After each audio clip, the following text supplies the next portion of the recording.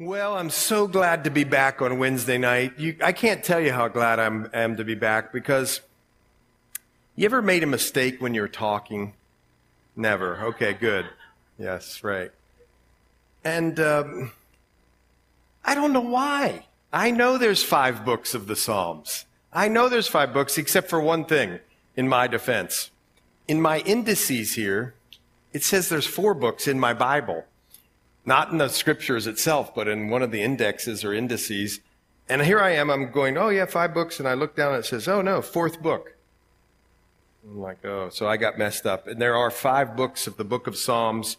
And we're starting down that road. We did 107, 108, and 109 last week. One thing I didn't mention about 109, but I want to mention to you now, is that this has a prophetic reference in here, most people believe, in verse 8 of 109.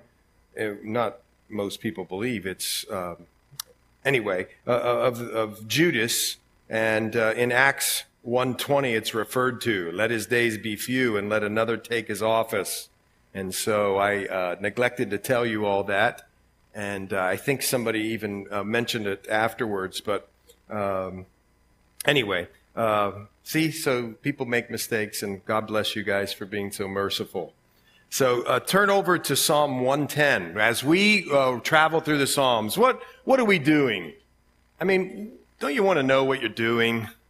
Well, first of all, we're taking in the Word of God, the Holy Word of God, and all of it is inspired and wonderful and able to do so many things in our lives. Salvation, and exhortation, and encouragement, and sharpening, and making us Christ-like. And the Holy Spirit comes as we take in the Word of God and does something to us when we obey. It's just amazing. And so I'm passionate about it because I showed up in a theater in downtown Honolulu 8:30 in the morning. Now, for me to get up at Sunday at 8:30 in the morning in my state in which I was living at the time is a miracle in itself.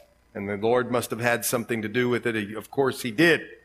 And this man, this pastor, Pastor Bill Stonebreaker, opened up his Bible, and he was teaching the Psalms at the time. And he just opened it up and he started going verse by verse. And all I can say is, just like this, my heart, like a jigsaw puzzle, went click. I couldn't believe that somebody actually studied through the Bible verse by verse, chapter by chapter. I had no bringing up in such a tradition. And my whole life I was searching for the Lord. I used to read the Bible. Nobody in my family was equipped to talk to me about it really that much. I hope they're not listening. But anyway, so I would search TV. And I don't know if you've been on Christian TV, but you can get some wacky stuff on Christian TV. And I would watch it. And one time when I was about in 12th grade or so, I was flipping through TV, and I was watching Jim and Tammy Faye, and I was watching all the stuff because I was hoping that somebody would be able to expound the scriptures. And I just couldn't. Just nothing. And I'd read, and one day this guy with sort of a mullet and sort of thinning on top and a polo shirt and jeans comes on the TV in my 12th grade year, and he starts going through the Bible. And I was like, whoa. And I forgot to catch his name, and it was the era of VCR, maybe not even VCR at that time, but anyway. And I never caught who it was and never saw him again. And so I went to college 4 years. I went to law school for 4 years. Jan and I get married. And after 2.5 years, I just throw away a legal career and move to Hawaii to coach football. And I think I'm there. No kidding. Honestly, no kidding. I'm not exaggerating. I went there to be famous. I was going to be famous. In fact, the first game I ever coached in, Kirk Herbstreit, who's the major announcer for college football, it was his first assignment. I showed him around. I mean, Lou Holtz, Pete Carroll, Joe Montana, Bill Walsh. We would meet them all, and I was going to be famous. And then about 2 or 3 weeks into my time in Hawaii, the most famous guy, or one of the most famous sports figures in Hawaii, and his wife saw me in the office and said, "Hey, you want to come to church with me this weekend?" Now listen, I had this background of searching, so I had that in there. But I mean, the most famous sports guy in Hawaii is going to invite me to church. Well, of course I'm going to do that. And so I go to this church, and that's when my jigsaw puzzle moment happened in my heart. But about 3 weeks or 4 weeks later, I'm attending the church, 8:30 in the morning, downtown Honolulu. And we get in there and we do the worship, and the pastor comes out and he says, "We have a special announcement today," and the screen comes down, and I'm sitting there just sort of groggy and that sort of thing, and all of a sudden, I'll never forget it, this guy starts talking with a thinning hair on top and sort of a mullet and a polo. It had been about 8 or 9 years since I'd seen him on TV, and that person is Greg Laurie. And the Lord was just doing something in my heart. And the reason I'm telling you that story is not to glorify myself, but to glorify the Lord, that He'll chase you down. And then for the next 4 years, I go to be famous, and the Lord takes us to Calvary, Honolulu, and my wife and I, we just would go home at night, and we would just take the tapes, little cassette tapes, and we would just go through the Bible, and we'd fill up. And the Lord just used the Word of God to change my life in such a big way that we're just so passionate to teach you, and to not just teach you, but to engage with you the Scriptures as we move through the entire Bible. And so I tell you that story because I don't want us to ever just get tired. I know we're on 110. There's 150. This takes a long time. This isn't easy. I know it's not.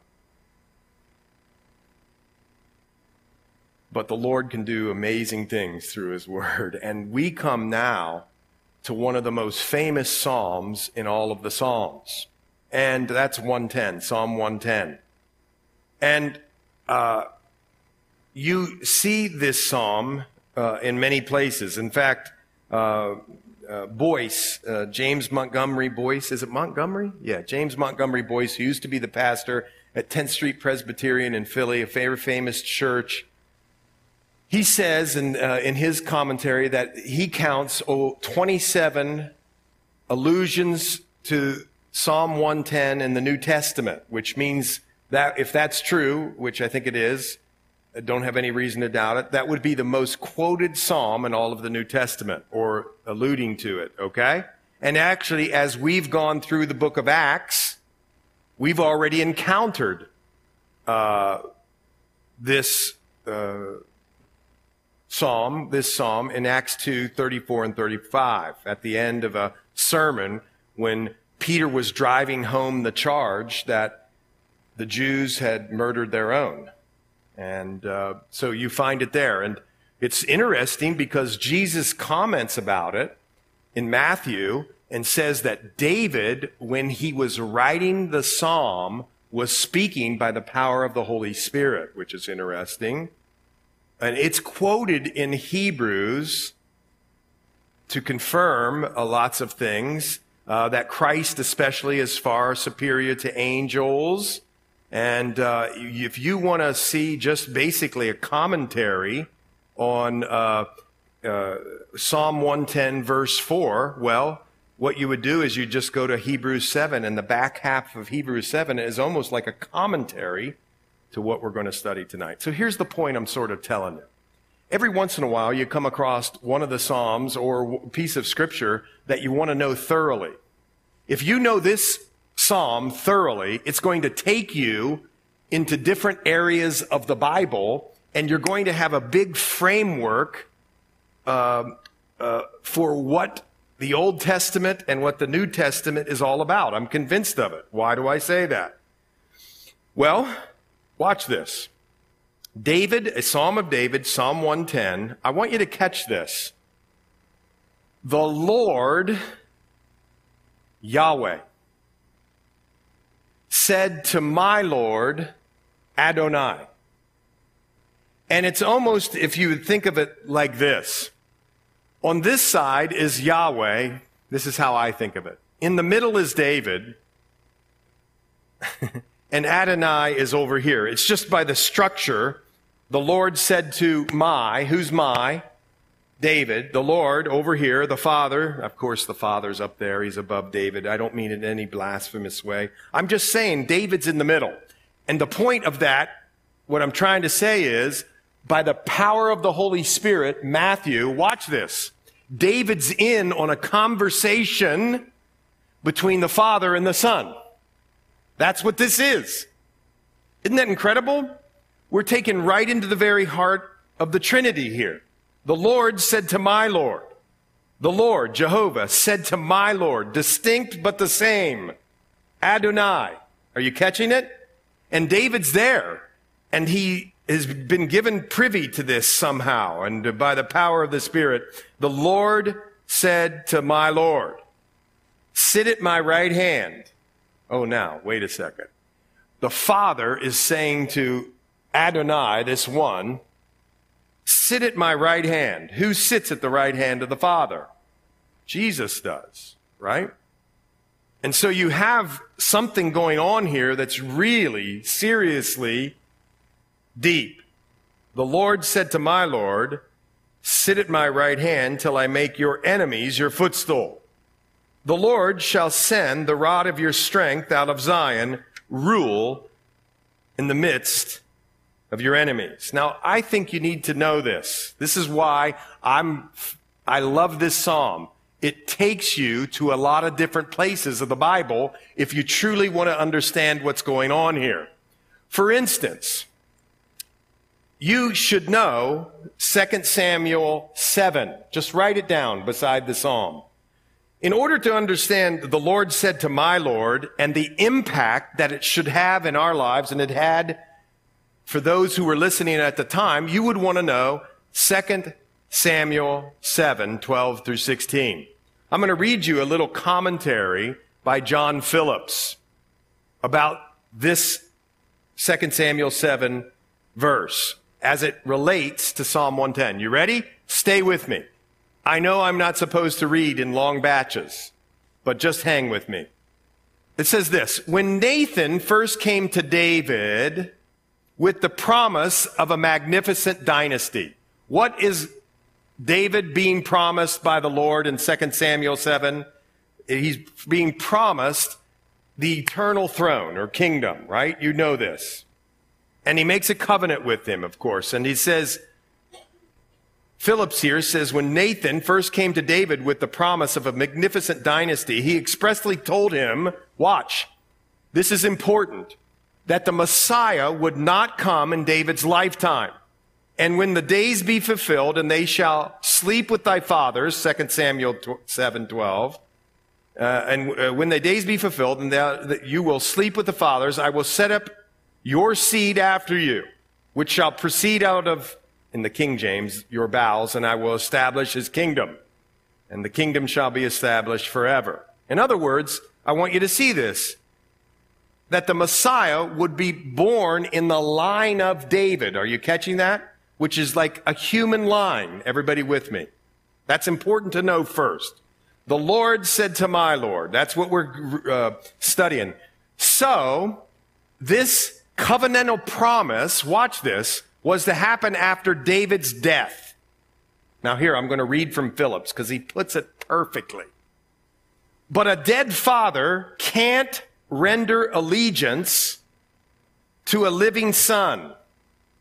And a living son can't exercise lordship over a dead father. Yet here was Jehovah talking to Adonai, with David calling Adonai, my ruler. Adonai was to be David's son. Listen, this is the point. Adonai was to be David's son, but also David's sovereign. So David himself was to be dead, although David himself was to be dead. Here we surely have one of those prophetic utterances of which Peter spoke when he said that the prophets searched diligently what manner of time the Spirit of Christ which was in them did it signify. Now just indulge me here for a second. Okay? I know you don't like it when I read. I get it. I've been to the classes, but I gotta read you this. I should have put it out here for you to have.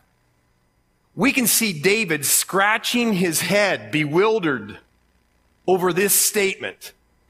He's hearing the Father to the Son say, the Lord said to my Lord. And here you see David scratching his head. Why would David be scratching his head?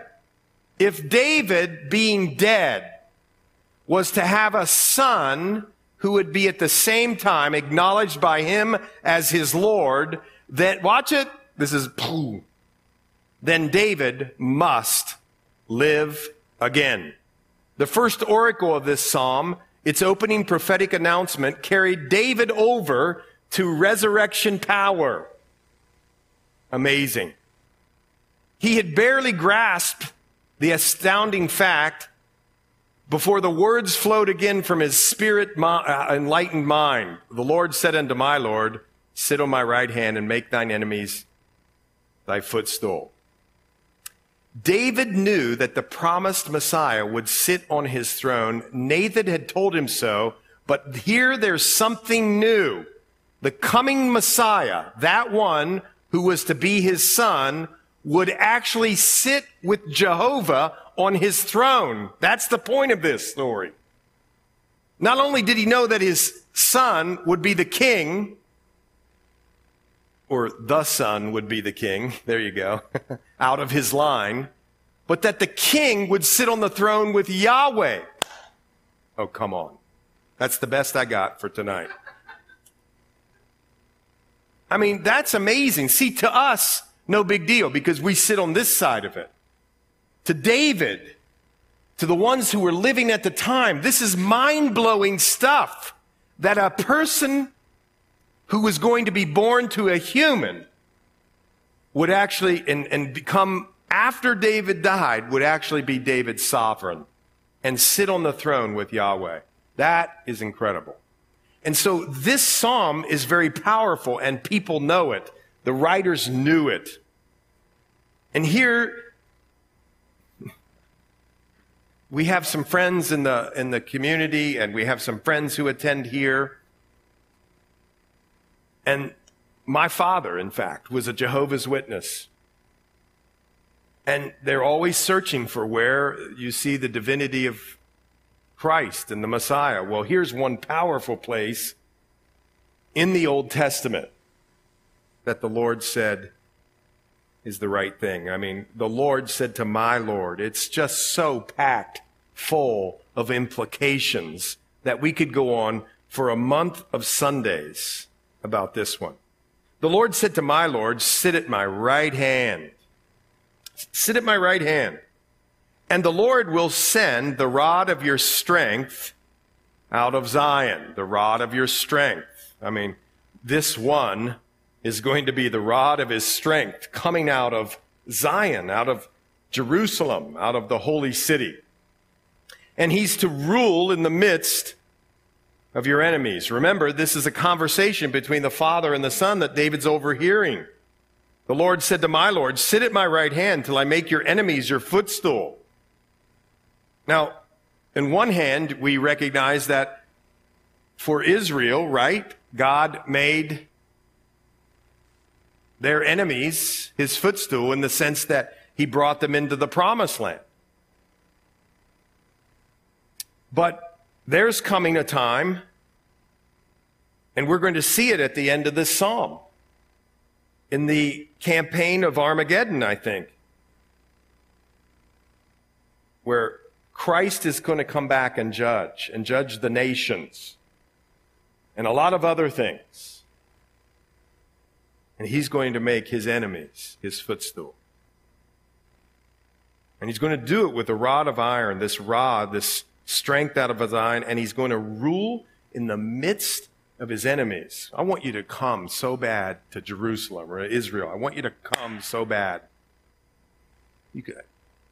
When I was a kid, I just would open up maps and I would just trace when I was little. Man, I'm going to go there. I'm going to go there.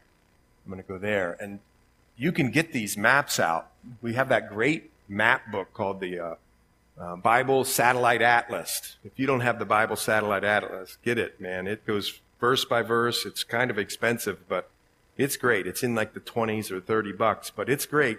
And one of the things that you can see is this place called the Jezreel Valley. And it's north of Jerusalem, and it's up there some, and you can see sort of heading towards Nazareth out that way, and it's sort of like a triangular valley. And you go up on Tel Megiddo, the hill of Megiddo, and you look out over this valley, and you go, oh, wow, a lot of people could fit in this valley. And so what I'm saying there is there's going to be armies upon armies in these areas, and the Lord is going to rule in the midst of our enemies or his enemies. And here's one thing that just excites me when I read something like that. I have no idea how big and powerful and majestic our God is sometimes.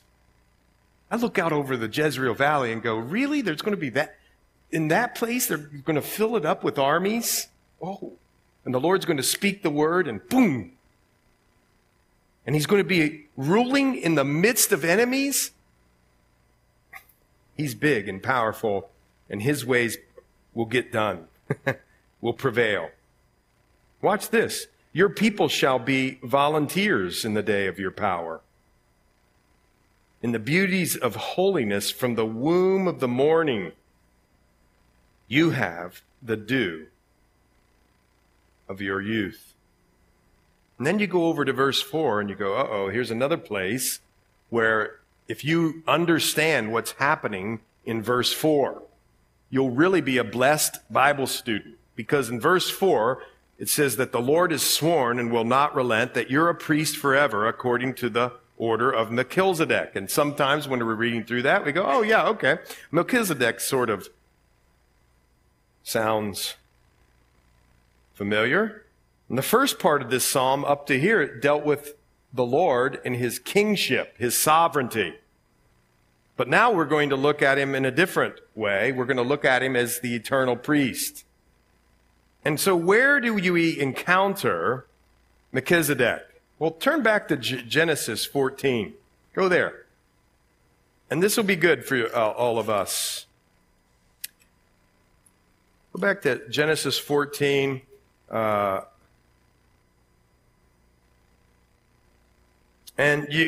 had been taken captive, and he was rescued by his uncle. And anyway, he's rescued. And then all of a sudden, you're just sort of doing your one-year Bible.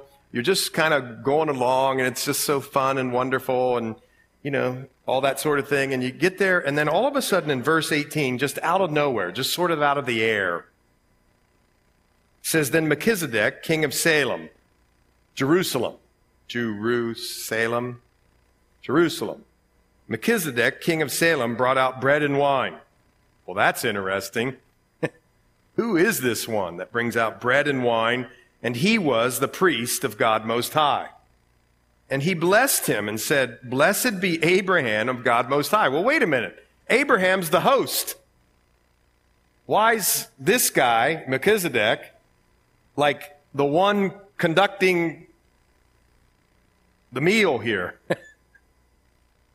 He's the possessor of heaven and earth, and blessed be God Most High, who has delivered your enemies into your hand. And he gave him a tithe. What? He's given a tithe. Now the king of Sodom said to Abraham, give me the persons and take the goods for yourself. And off you go. And you sort of don't really talk about him too much there until you get to Psalm 110. And the writer here, in one of the most quoted Psalms in the New Testament, is first focusing on Jesus as king, and now he's going to focus on Jesus, or the Messiah, as priest. And the Lord has sworn and will not relent that you are a priest forever, according to the order of Melchizedek. And the Lord is at your right hand. He shall execute kings in the day of his wrath. He's going to judge among the nations. He's going to fill the places with dead bodies. Valley of Megiddo. He shall execute the heads of many countries. He'll drink of the brook by the wayside. Therefore he shall lift up the head. But what's this about the Lord has sworn and will not relent? You're a priest forever. Why does it matter? What is all that about? Well, this is describing again the messianic nature of Jesus and his future rule. With an emphasis here, he's emphasizing here Melchizedek's eternality. You see, I think that appearance back there in Genesis 14 is a Christophany, an appearance of Christ in the Old Testament. You don't have to think that, but you can think it's representative if you want, but I think it's a Christophany, and the thread runs throughout the Psalms, that there's something important about the one who is to come, who's king, watch, but who's also priest. Now, do you know this in the Old Testament? The offices of king and priest and prophet weren't supposed to be combined. You remember this, right? Remember? Saul got into trouble with some of this stuff, but they weren't supposed to be combined. But now we're starting to see that David, as he's overhearing a conversation between the Father and the Son, is seeing one who's both king and priest. Melchizedek the priest. And how do I know that? Well, I just sort of read. Because over in Hebrews 7, go there if you want.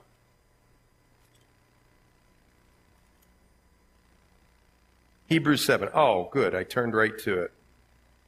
Verse 1, Hebrews 7. For this Melchizedek, you're like, what? This is strung throughout the entire Bible. This is why I love this psalm for both me and for us. Because it orients us all the way through the Bible, from Genesis all the way through Hebrews, and then even into the book of Revelation, in my opinion, when he's talking about the Valley of Megiddo. But anyway, here it says, for this Melchizedek, king of Salem, priest of the Most High God, who met Abraham returning from the slaughter of the kings and blessed him, to whom also Abraham gave a 10th part of all. First being translated, king of righteousness, and then also king of Salem, which means king of peace. To me, it's obvious who that one is. He's without father, without mother, without genealogy, have neither beginning of days nor end of life, but made like the Son of God, remains a priest continually. You see that? And when you go over to verse 11, go over there. I know this is long, but hang in here. Therefore, if perfection were through the Levitical priesthood, for under it people received the law, what further need was there that another priest should rise according to the order of Melchizedek? In other words, the old system didn't make anyone perfect or give righteousness, right? It pointed people to a Savior, of course it did, according to the order of Melchizedek, and not be called according to the order of Aaron. Who were the Levitical priests? Levites, Aaron, remember that? They were from that line. Watch this. Hang in here for a minute. For the priesthood being changed of necessity, there's also a change of the law. For he of whom these things are spoken belongs to another tribe, from which no man is officiated at the altar. Where was Jesus from? What tribe? Judah. For it is evident that our Lord arose from Judah, of which tribe Moses spoke nothing concerning priesthood. Do you know what this would do to a Jewish person who was back then, or who lived back then, who was watching this stuff? Wait a minute. It's got to be from Aaron. It's got to be from Aaron. It's got to be from Aaron. And Jesus is doing something new. And yet it is far more evident if in the likeness of Melchizedek there arises another priest who has come, not according to the law of a fleshly commandment, but according to the power. Oh my gosh. See, this is why I just want to jump up and down right here. This is it. It's according to the power, think of it, of an endless life. This isn't all there is. He died and rose again. He's the first fruit. That means there's more fruit to come, and we're the fruits. That's a joke. And we're going to go. And it's according to the power of an endless life, eternal. And he's powerful. Because why? For he testifies, you're a priest forever, according to the order of Melchizedek. For on the one hand, there's an annulling of the former commandment because of its weakness and unprofitableness. For the law made nothing perfect. On the other hand, there is the bringing in of a better hope, through which we draw near to God. And we could go on and on and on. Jesus has become a surety of a better covenant, there it says in 22. An unchangeable priesthood. Isn't it interesting? I mean, it just comes into my mind. What year of your life could you be a priest? 30. You could serve till when? 50. So you only had about 20 years there to do your work. So for us, when we read this, that doesn't make any sense to me. When they read it, what do you mean? There's no unchangeable priest. We don't have to change out the priests. They come and go. We just need one. He's holy, verse 26, harmless, undefiled, separate from sinners, and become higher than the heaven, who does not need daily, as the other high priest, to offer up sacrifice, first for his own sins and then for his people. Watch this. For this he did once for all when he offered up himself.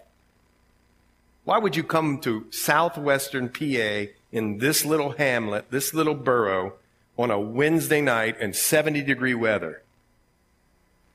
Because of that right there. Because that's true. And you and I and we want to lift up the name of Jesus, and we found community here. Not that this is the end all and the be all, but we found community here in which to do it. And we want to come in here, and we don't want to just talk about the Cubs or the Pirates or whatever we talk about, or, things. We want to talk about he once for all offered himself up.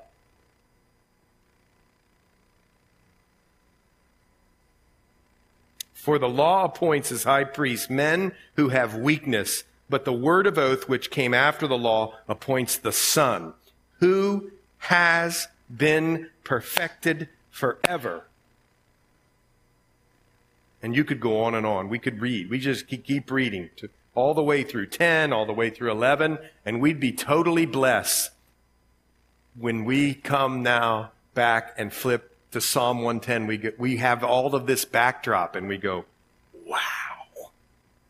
The Father and the Son are speaking about it, and David, by the Holy Spirit, gets in on the conversation and speaks of his sovereignty, his kingship, but he also speaks of his priesthood, the priesthood forever, Jesus Christ. Remember, in the Old Testament, the offices couldn't meet, but in Jesus, he's perfect. And that can happen. And what does a priesthood do? We know that a king rules. If my family are here, they make fun of me because I just say it all the time. A priest just takes God's hand and man's hand and brings them together. But really, there's only one priest that can do it. And that's Jesus. Because there's one mediator between God and man. In other words, you guys, we can come close by the blood. We can pray while we're shaving. We can be in our car and pray by the blood. We don't have to march down to a temple and have and all the blood drained out. And we don't have to be here. It's great to come and be assembled on Sundays and get. But we can pray because we're close by the blood. And that's powerful. Jesus brings man to God and God to man. And is there anything better than that? Priesthood.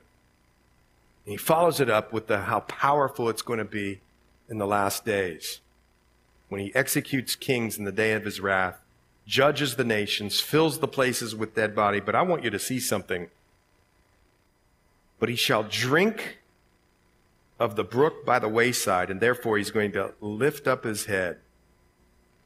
As the armies are being defeated there, it's as if the Messiah, Jesus, our Lord and Savior, goes over to the brook, the stream, and drinks in celebration. Not in celebration of killing or anything like that, but that God's plans have come to fruition, and he's refreshed at the brook as all of this is going on. It's incredible. Well, we switch a little bit in Psalm 111. And we do this. These oftentimes, remember I told you, the Psalms aren't in chronology or chronological order or in some sort of pattern. Not really. But Psalm 111 and Psalm 112 are, and I'm going to show you how. Remind me at the end. First thing is, each one's an acrostic. You understand what that is. 22 letters in the Hebrew alphabet. Each succeeding verse starts with the next letter of the alphabet, except in Psalm 111 here, I don't believe praise the Lord is the first letter of the alphabet. It happens after that. Wait a minute, Psalm 111. Yeah, praise the Lord, right. So listen to this. Praise the Lord. God is worthy to be praised. Watch this. Before you decide to praise the Lord. Read it with me. Praise the Lord. I will praise the Lord with my whole heart. An undivided heart. Isn't that one of your prayers for 2023? It's one of my prayers. Lord, just help me to have an undivided heart. My heart can get so divided. Statistics in sports, this sort of thing that I like to do, and that sort of thing that I like to do, and this sort of thing. And there's nothing wrong with hobbies and all that sort of thing. I'm not saying you need relaxation, etc. But my heart can be so divided. And here, I love the psalm because, look, just praise the Lord even before you even have decided to praise the Lord. Why? Because he's worthy to be praised. That's the point of what's happening right there. Whether he did anything you consider good for you or not, he's worthy to be praised. Just because of who he is. That's what it says here. Praise the Lord. I will praise the Lord with my whole heart, an undivided heart. Spurgeon says God, he says it doesn't say it exactly these words, but something like it. God can't be acceptably praised with a half-divided heart. Take that for what it is. All right. In the assembly of the upright and in the congregation. In other words, he says, I'm going to praise the Lord because he's so amazing in public, in an assembly, a smaller gathering, and then in the congregation, a bigger gathering. And here's what I'm going to talk about. The works of the Lord are great. Isn't this fascinating, this next verse? Studied by all who have pleasure in them.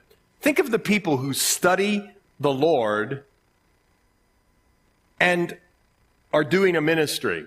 Theologians, of course. Archaeologists. Name every scientist. I don't know science very well, but you name every science. Molecular biology, people are studying about it. Brain sort of things, people are studying about it and how it relates and points to God. And on and on and on and on. Artists point to God. I mean, music, art. The works of the Lord are great and are studied by all who have pleasure in them. You can bless the Lord, in other words, in all your different pursuits and occupations. Isn't that great? So his work is honorable and glorious. By the way, here, the psalmist is using a different word every time he says work. So when it says the works of the Lord are great, that's one word. That's the big word that encompasses lots of them. But then he says his work is honorable and, I just lost it. And glorious. And that word means providential. He provides, the way in which he provides. That's a great work. And then, watch, and has made his wonderful works, or in his righteousness endures forever. And then it says, and he has made his wonderful works to be remembered. And that word means the wonders that God does. Those great saving acts of God. That's the word he uses there. So all these different ways in which We're to bless the Lord. And the Lord is gracious and full of compassion. Of course he is. In what? He gives food to those who fear him. He'll never be mindful of his covenant. He's declared to his people the power of his works in giving them the heritage of the nations. The works of his hands are truth or verity and justice. The things that he does. All his precepts are sure. Hold on to the promises and pray them and believe them. You want to be a mature Christian? Grab his promises, pray them and believe them and act accordingly by the power of the Spirit. They stand fast forever and ever and are done in truth and uprightness. He has sent redemption to his people. Praise the Lord. He sent redemption. He has commanded his covenant forever. Holy and awesome. By the way, awesome there is like reverential. So don't ever call me a reverend. No kidding. I'm not joking around. No way. No reverend. There's only one who's reverend or reverential or who's awesome. Holy and awesome is his name. The fear of the Lord is the beginning of wisdom. A good understanding have all those who do his commandments. His praise endures forever. Spurgeon said on this verse, our obedience to God proves our judgment is sound. Wow, that's interesting. Okay, Psalm 112, and we'll wrap it up. And listen, when we get done with this psalm, we're going to bow our heads. We're going to turn on some music. I don't think we're going to play it. We're going to play some music here. And I'm telling you this now because I want you to prepare your hearts for this. We put communion in the back. And so for about 5-7 minutes, whenever you feel like it, bowing your head, praising the Lord, doing business with the Lord here at the end, you're just going to get up, grab a cup, come back to your seat, take communion, and then when everybody's done, we'll say a prayer and go out, okay? But I want you to see this last psalm. I'll go fast. Psalm 112. Praise the Lord. There it is again. That's not the acronym. But the Lord is worthy to be praised just because he's the Lord, who he is. And then he goes into the acronym, and this is interesting. He talked in Psalm 111 in the acronym Psalm about the wonderful works of God. And now in Psalm 112, he's going to show us one who follows the Lord, what his or her life is to be. But not on your own strength, by the power of the Holy Spirit. This is what your life is to be, my life. Blessed is the man or woman who fears the Lord. What's the first thing that marks a person who becomes mature and growing in Christ? They fear God. And man, Ananias and Sapphira, Book of Acts. Sin is serious. But we're God-fearing people. That's what we do. Blessed is the man who fears the Lord. And the reason we fear the Lord, because he is worthy to be feared, in a sense. We have this reverential awe. Watch this. Blessed is the man, happy is the woman who fears the Lord, number one, who delights greatly in his commandments, who loves God's word. Not just, loves it and wants to pour through it. His descendants, his descendants are going to be mighty on the earth, upright. There's going to be a fruit in people's lives, and they're going to lead to other people having upright lives. Now, that could be biological kids, but some people might not have biological kids, and that's okay. You're not lesser. But what you're going to do is you're going to have descendants, so to speak, from the people that you share with and that you love and that you disciple. And that's mighty and powerful. The generation, you're going to lead to this generation of the upright who's going to be blessed. Wealth and riches will be in his house, and his righteousness endures forever. You're going to be prosperous. I don't know about financially, but I do know spiritually. You're going to your cup is going to run over. And there might be tough and difficult times. Yes, they're all coming because we live in this fallen world. But your belly, your heart, your soul is going to be bubbling up with Holy Spirit love and forgiveness and steadfastness and self-control, and you're going to be prosperous. And to the upright there arises light in the darkness. He's gracious, this one. Are you gracious? Am I gracious? I'm too sarcastic sometimes to be gracious, but pray for me. But gracious, are you gracious? Am I gracious? Lord, help us to be gracious and full of compassion and righteous, doing right things by your Spirit and power. A good man or woman deals graciously and lends, that we're generous people. He will guide his affairs with discretion, which means with wisdom and good judgment. Are you a person that's impetuous? You fly and just do things, and you look back and go, why did I do that? Put this in your prayer book for this year. Lord, help me to be a person of self-control who guides my affairs with discretion, wisdom, and good judgment. Carefully moving, but moving based on where you show me. Surely he will never be shaken. Oh my. You ever been shaken? When everything's crashing down around you, inside you could never be shaken, and the righteous will be in everlasting remembrance. In other words, righteous people are worth remembering. He won't be afraid of evil tidings. Evil tidings. I mean, come on. Where else do you hear tidings? You hear, huh? Yeah, you hear it at Christmas time all the time. F.B. Meyer said this: there cannot be evil tidings to the soul which has fixed its trust in the Lord.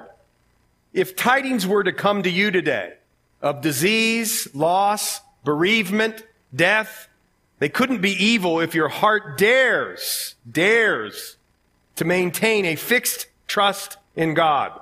For such trust robs death of its sting and the grave of its victory. I cannot understand, but I can trust him. F.B. Meyer on evil tidings. You won't be afraid of evil tidings because you're trusting and you're dare to trust in the Lord. And your heart will be steadfast, trusting in the Lord. His heart is established or propped up or made strong by the strength of his maker. That's what that means. He won't be afraid. How often have we been afraid? How often? Raise your hand. I got 2 of them up here. I've been afraid. One time I was going through a very difficult thing with my daughter. Actually, she was wonderful. She's always been wonderful, so it's not her. It wasn't her giving me difficulty or my wife difficulty, but there was a certain group that was giving her much difficulty. And this certain group was sort of famous and sort of nationally known. And here I am, little old me in West Elizabeth, calling these nationally known people and telling them they're off base. And I got to tell you, when I would dial the numbers, I was scared.